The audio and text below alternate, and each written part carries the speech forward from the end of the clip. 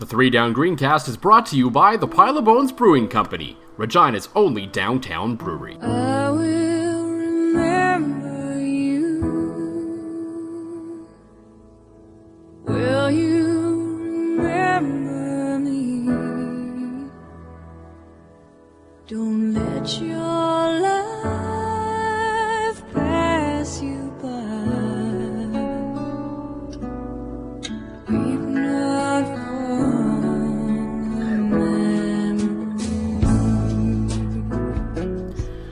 Well, we open this edition of the Three Down Greencast on a somber note, as you may have missed the news earlier today, as it was released quietly through an Instagram story that friend of the show, friend of many, enemy of some, one fake gainer has decided to retire from Twitter.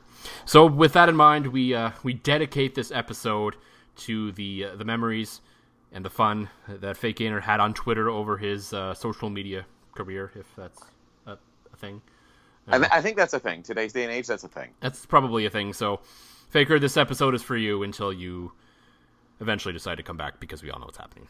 Yeah, you're basically like Hulk Hogan. You all know you're going to unretire, Faker, and I'm hoping that the unretirement comes on the same week that him and I can finally have our pre-Rider game punt-off outside of New Mosaic Stadium. So he did send me a private message today when I said, I can't believe you're retiring, and it was just simply Wayne Gretzky crying, saying, I told Mess I wouldn't do this, so I feel like I need to cry and say, I told Faker I wouldn't do this.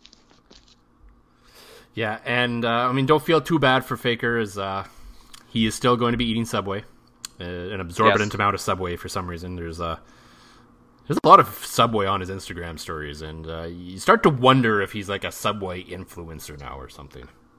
Right, maybe that's it. Maybe they told him to shut down the Twitter because he's like, the sub man from Park Bag or something.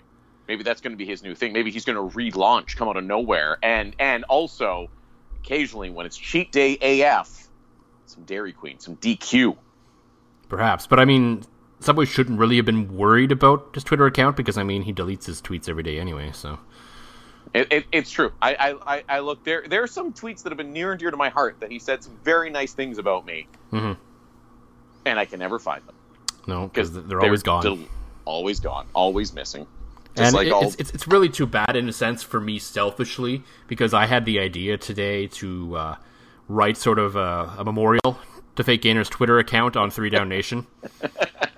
That's pretty hard to do without some damn tweets. So it's true. It's true. I still might do it. We'll see. I might be able to gather some reaction now to people, as I got a few tweets to that tweet that I had today when I guess I broke the news. I don't know. Not really. I'm not going to pretend to take credit for that or anything like that. But Faker, I don't even know if you're still listening, bud. But we'll miss you on Twitter, even though we know you'll be back. I've got the over under at 3 weeks. You taking the under on that one, Gasman? I'll take the over. Oh, I think he's already been off for 3, so what's another 4, right? Oh, no, good point. I just feel like there will be something like, I feel like he won't be able to resist. There will be a moment like, conceding a safety will up 4 points that the Riders might do, that he will have to come back up 4 and be uncharacteristically upset.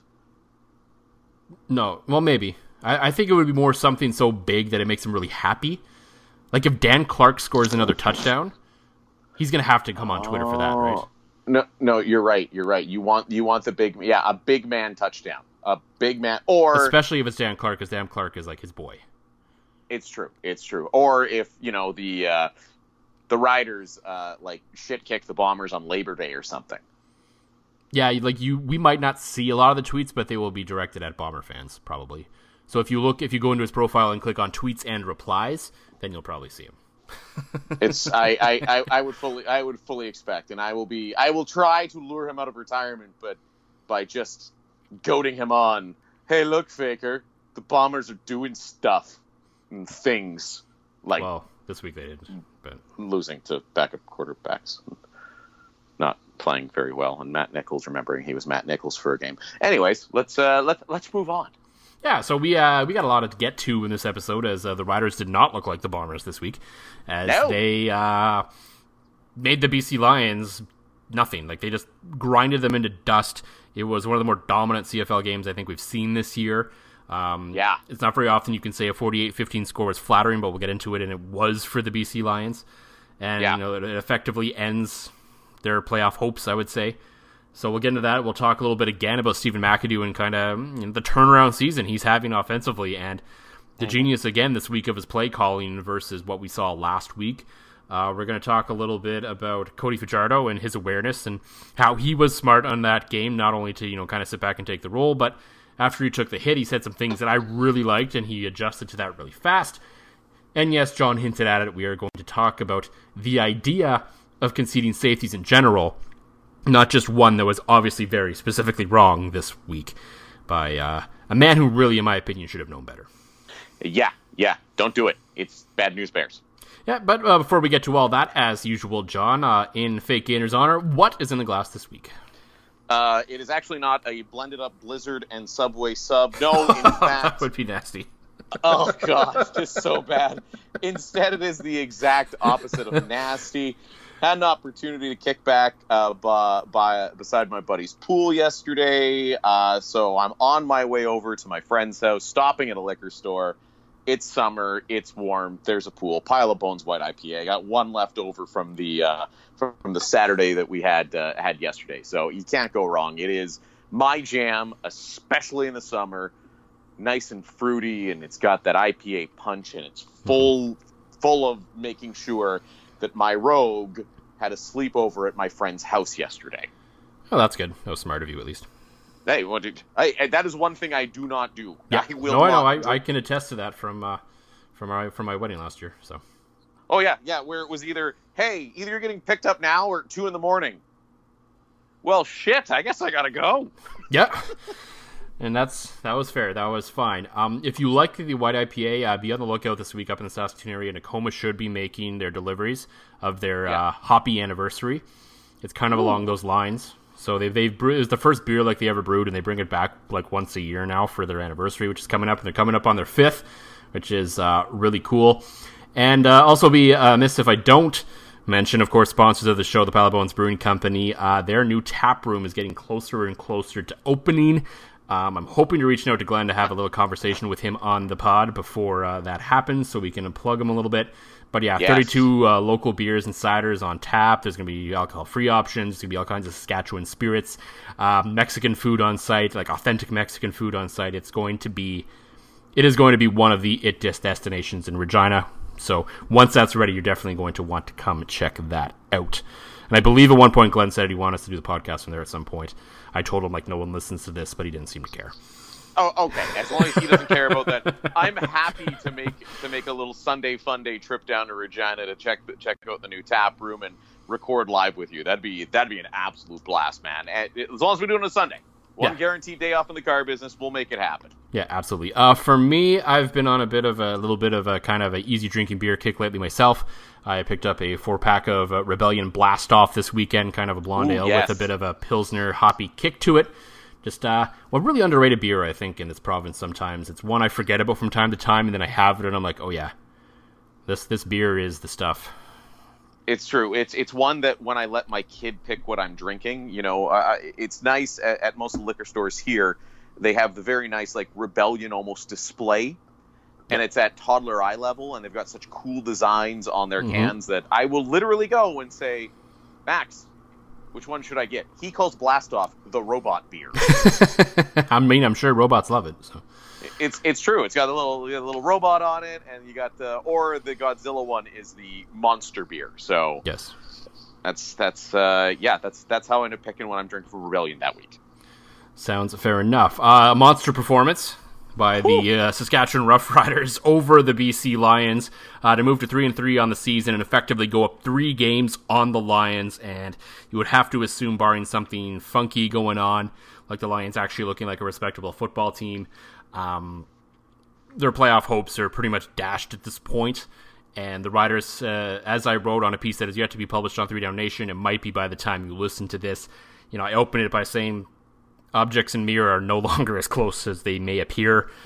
As the Riders essentially just pulled away from the Lions over the last 2 weeks, and this game especially, like a lot of people question whether the game in Saskatchewan was a beatdown. I think it was. This one was unequivocally a beatdown, as 48-15 really flattered the BC Lions, if you can believe it or not. Because I think if not for that procedure call late in the first half that forced them out of short yardage, that led to a missed field goal and the kick return by Ryan Langford, that game probably would have been like 58-0. Oh yeah, no, it was not even close. It was one of those that again, back to my Saturday, from the time I left work early, got to the liquor store, showed up at my buddy's house. We had the old outdoor TV set up out there, and my wife and kids were already there. Pull up, I take one look at the score and go, well, I guess I don't got to pay that close of attention. Cracked my beers and away we went. It was just, and I think too, we talked about it last week, Joel, that how that game never seemed close against BC in Regina, and it was like part 2 Electric Boogaloo, definitely at BC Place, but this time the scoreboard was actually showing how the game was going. The Riders were absolutely dominant on what is really, like, this BC Lions team is in a ton of trouble. Like, like, you look at Toronto. We all knew Toronto was going to be bad. I don't think we thought BC was going to be this bad, and you summed it up best with a tweet that I feel like you need to share. I won't even let the words exit my mouth. It was this quality of a tweet I saw this morning from you. Yeah, so I mean, everyone makes power ranking jokes, and they usually include like Laval or the usual suspects in U Sports. But I thought this week, I'm like, well, I might put the Lions and the Argos 9th and 10th in my 3-down power rankings poll, because given the expansion draft rules we saw for the Ottawa Red Blacks a few years ago, I can't possibly imagine the Atlantic Schooners being worse than those two football teams currently are. I just can't. And that's, oh man, and that's just the thing. The amount of dough they threw at that team to put butts in the seats this year, and to have it go so wrong, like I don't want to see BC struggle, because that is a market where entertainment dollars are harder to come by, and really the Whitecaps are horrifically bad this year, and they might have had a chance to capture some of that. I mean, the Whitecaps are basically losing to U Sports teams. Oh, and they're a mess off the field too, so. Oh yeah, like they are a dumpster fire worse than the BC Lions. So I was hopeful, I was optimistic, in terms of the team, we discussed, and the team I cheer for. I didn't want them to be good, but at the same note, like I didn't want them to be this bad. Like they had a chance to strike while the opportunity was all there for them to be relevant in Vancouver this year, and they have just completely blown it. I mean, it proves once again that the most important positions on a football field are often not the guys you're going to go out and buy the jersey for. No. Like, it's just their O-line. They made a trade today with Calgary, hoping to shore that up. But, I mean, that O-line is bad. That O-line is bad, but there's something else I want to talk about when it comes to the BC Lions. And we saw it exposed in this game. Their O-line is taking a lot of heat, and fairly so for the number of hits that Mike Riley has taken. I mean, he took 2 hits in the first 2 plays of that game, for goodness sakes. Yeah. One was the first one, he got the ball off. The second one, he was sacked, and I was like, oh boy, here we go again. And it's funny, after the game, Craig Dickinson said they wanted to give BC the ball first to set the tone defensively, and then BC took the ball. So, I mean, they lost the toss and still got exactly what they wanted. So that's when you're probably in for a pretty good time. But I want to talk about the other side of the line, because a lot of focus is on how bad the BC offensive line is. Yeah. I would argue their defensive line is equally as bad. Yes. And no one really talks about it because they got pushed around. And I mean, the Riders have a pretty good offensive line unit, I believe. Yeah. I mean, like this, I was talking to a friend of the show, Dan Plaster, today, that this is like the first time since Brennan Labatt got here, and he hasn't been in a lineup, that they haven't been a complete disaster up front. And they're actually playing well without him. which is a scary Right. thought for a lot of teams in this league, really. And they had that BC defensive line basically on roller skates for 2 straight weeks. They didn't get as much really as a finger on Cody Fajardo, except when he was actually running the football.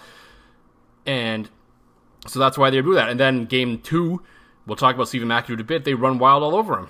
I mean, they couldn't stop William Powell if their life depended on it.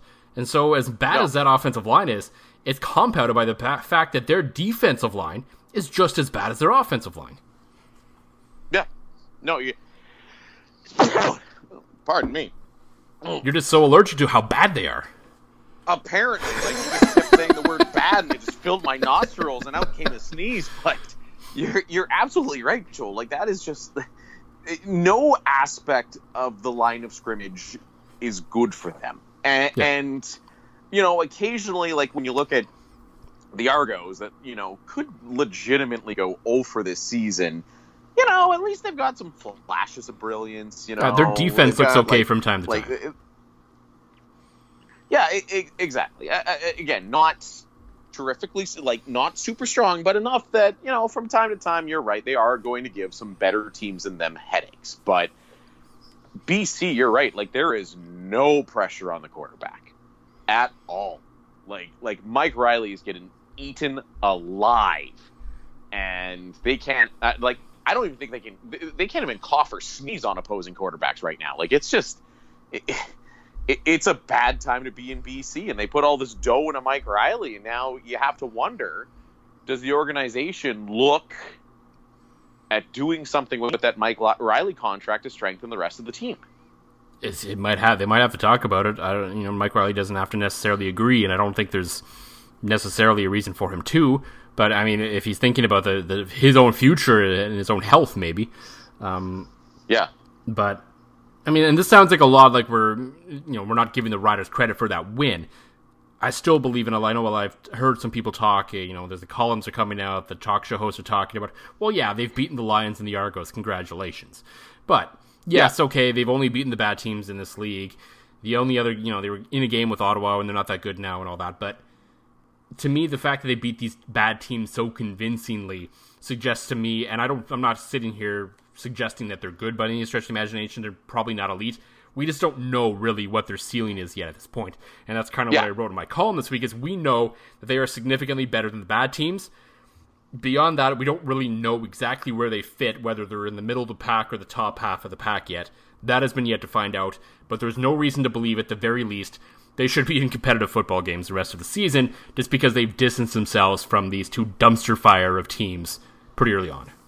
And you're absolutely right with that assessment, Joel. And you're right. We do need the larger sample size of them up against good and medium teams. To me, it's going to come down to where do they stack up against the Ottawas, Montreals of the world, and even now Jeremiah Mazzoli-less Hamilton Tiger Cats. That you go, okay, what's the pecking order there? And yes, I know those are the 3 East Division clubs, but you can still put. Especially, with the presumed return of Bo Levi Mitchell at some point, I still have them behind, obviously, Edmonton and to a degree Calgary, even though they're not that far back in the standings. I mean, I think we all knew the West Division was going to be good, but now pile on some quarterback injuries and stuff, and it's starting to look like, if a crossover team isn't making it to the Grey Cup this year, I don't know when that is going to happen, but... Yeah, and I mean, this is all because we don't know much about Dane Evans at this point, and maybe he's like Cody Fajardo when he comes in, and the team's fine. Right, and you're absolutely right on that too, and that's why I think Thursday's game is very intriguing to me, because obviously without Jeremiah Mazzoli, the Ticats have taken a step back. No question. They lost a 50-50 game to Ottawa. What's going to happen now against Hamilton that's taken a step back? So that to me is. How is this all going to come about and stay about? And it's interesting to me now how this is going to shake down. Yeah, well, it'll only play out in real time. We'll see what happens. But I think what's really interesting about this team right now is we're seeing, and we have to do this again. We're going to have to praise Stephen McAdoo, and this is going to be the opposite of pretty much everything we talked about last year. So if you still hate Stephen McAdoo, go ahead and listen to last year's podcast, and you'll get to live in your echo chamber forever, and you'll be happy, because right now he has just dialed in the last few weeks on what basically the Calgary game aside and the first game against Hamilton aside, because Collaros went down early and that happens.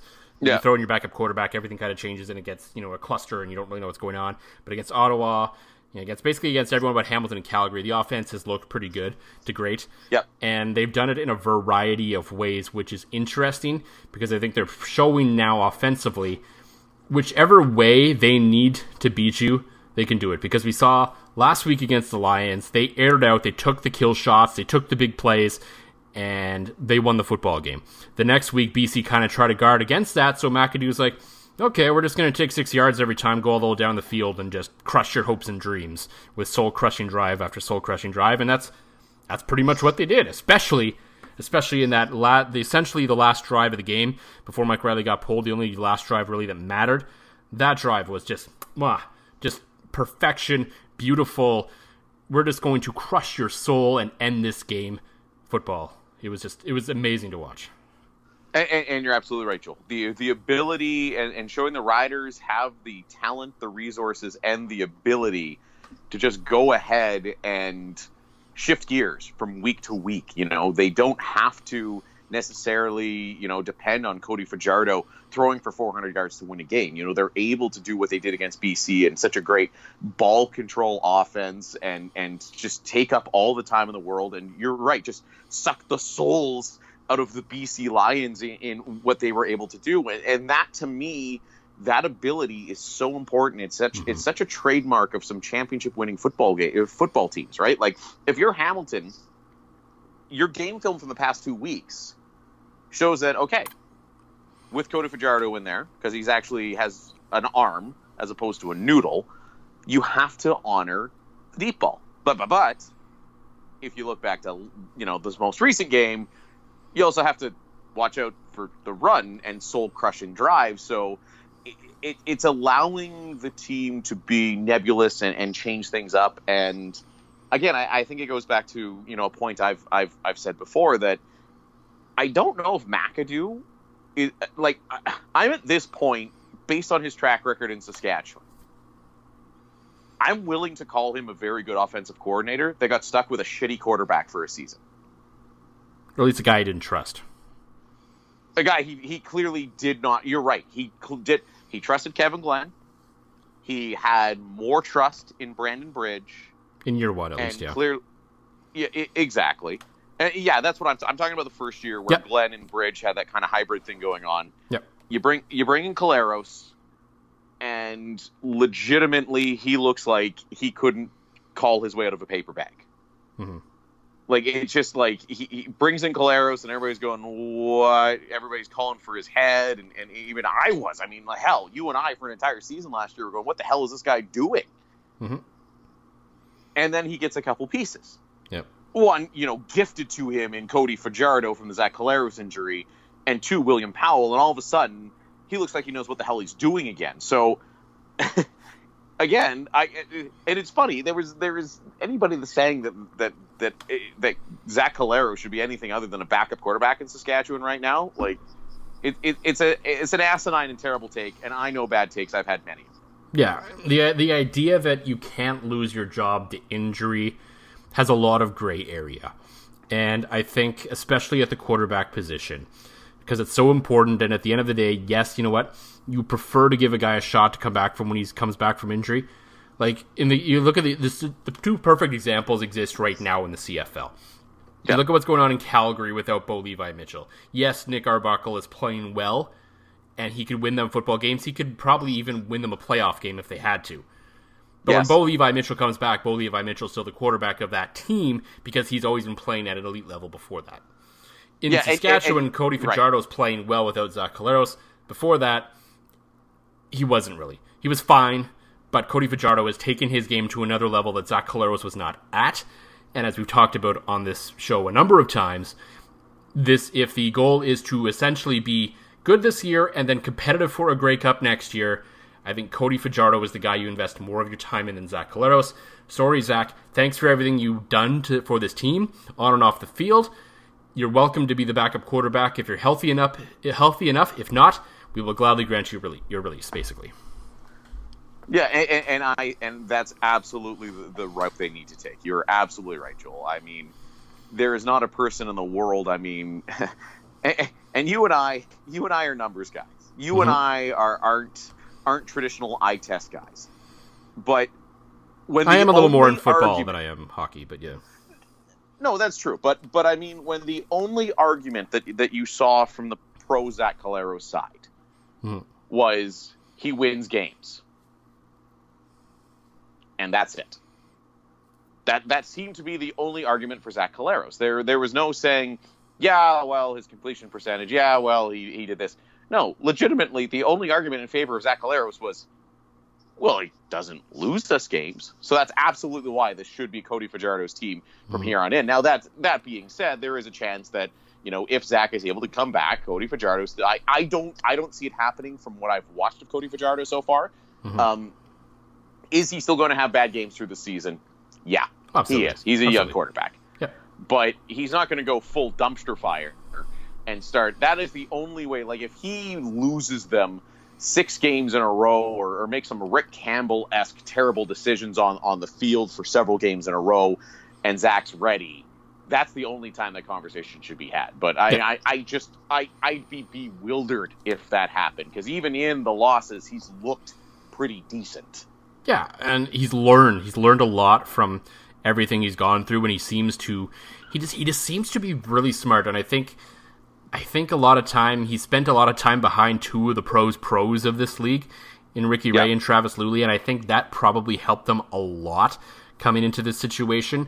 And something that really impressed me, and I wrote about it again, this little blurb, was on Cody Fajardo. He talked to at halftime to Farhan about the hit he took. And, he could have, the old school football guy would say, yeah, that's great. I'm showing the team, I'm doing everything I can to get that yard. But then he took a step back and realized that this team needs him to win football games. And if he's taking hits like that, he's probably not going to be playing forever. So he can't afford to take hits like that. And he said, that was selfish. I need to be smarter and slide. And what does he do? Like, the first drive that they get the ball into the second half, he takes off and runs, and after about 5 yards and the guy's closing in, he slides. And that was just like, bravo, Cody. It was such a smart thing to say, and to follow it up instantly was just like, yeah, this guy gets it. This guy has a head on his shoulders.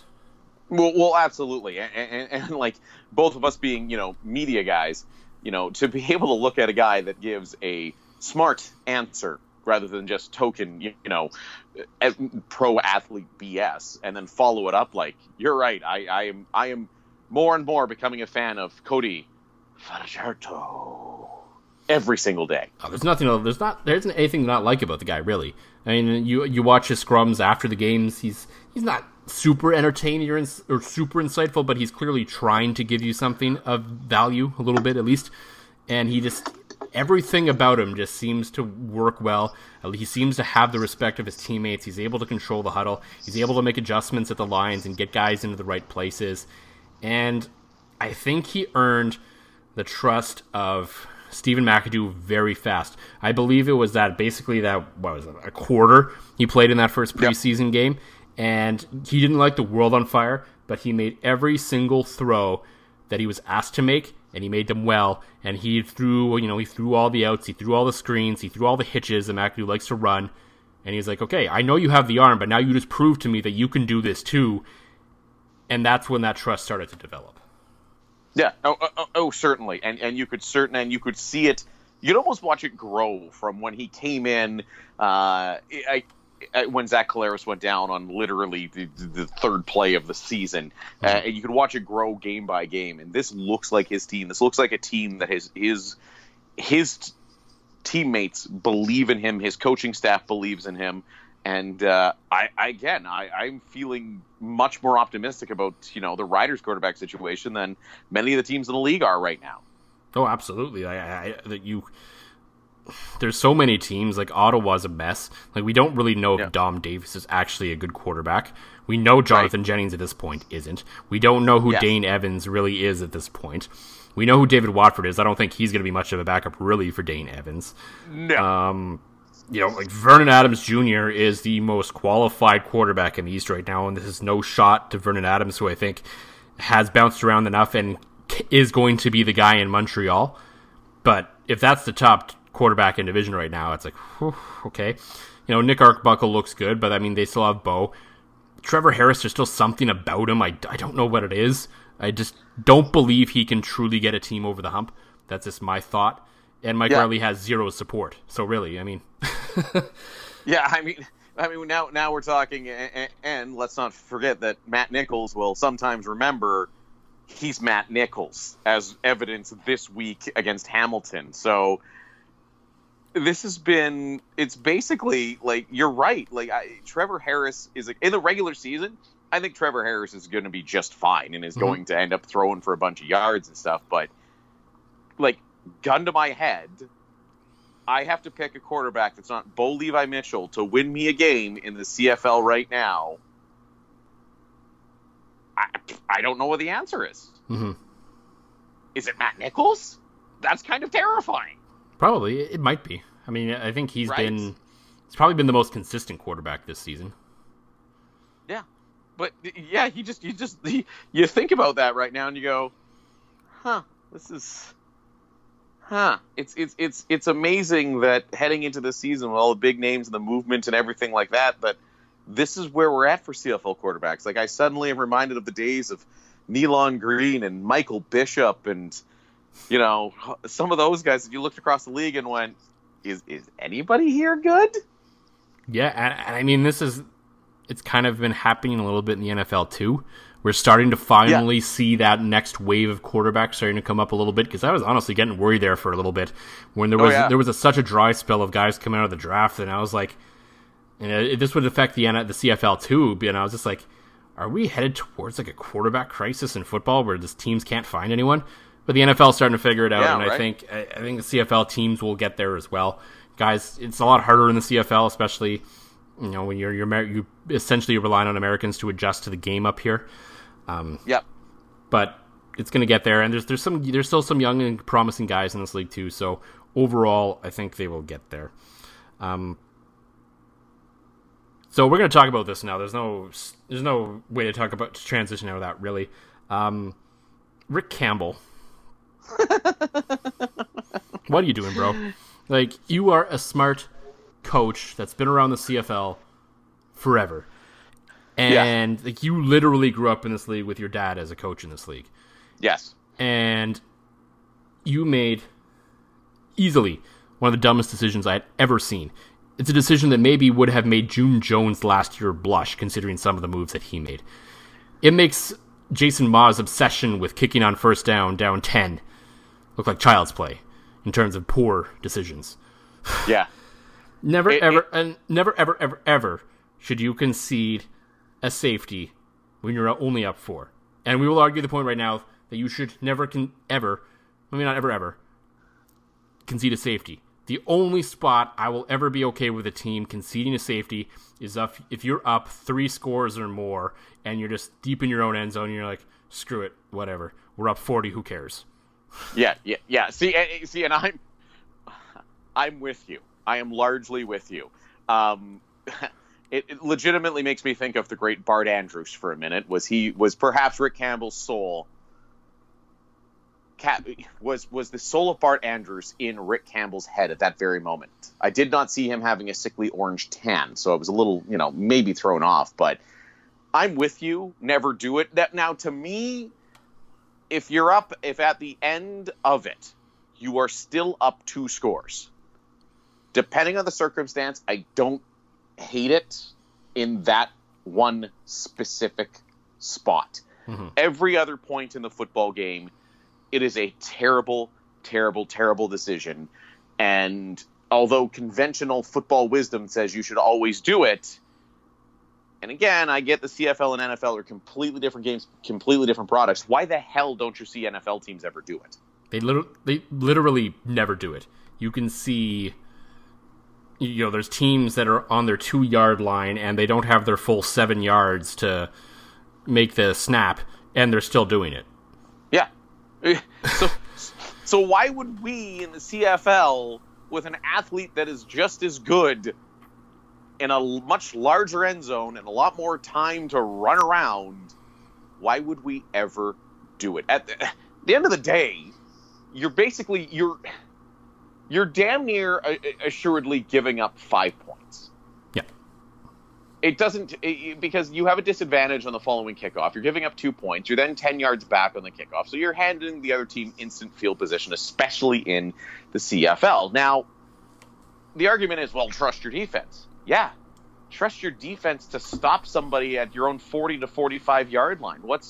You and I were talking about this off air, but like, isn't it, it's a below 30% chance from the 40? It was friend of the show, Riders play-by-play man Derek Taylor, who wrote the piece on, I believe it's called Canadian Football Perspective. He crunched some numbers, as he does, and based on the data that he had available over the last number of years, teams from that spot score a touchdown about 27% of the time from where Calgary started that drive. But like, that's tiny. Mm-hmm. So, especially, and then you consider the extra factors that are like eye test and analytical. Not so much analytical, and the fact is Nick Arbuckle hadn't thrown a touchdown pass all game. Yeah, and it is significantly harder to score a touchdown, even if you start them at your 30-yard line, compared to kicking a field goal, because one, you need more yards, and two, you actually have to get across the goal line, where space starts to get tighter and tighter and tighter as you get closer to the end zone. You give the kick, all of a sudden, okay, they're at their, let's say, I don't even remember where it started, say their 50-yard line, which was roughly where it was, I believe, and you only need, to get into Rene Paredes' line, his range, you only really need to get to the Ottawa, 48. Yeah. So... And this, again, you're putting the game on the line of one of the greatest kickers in CFL history to go out and do what he had done for most of the night.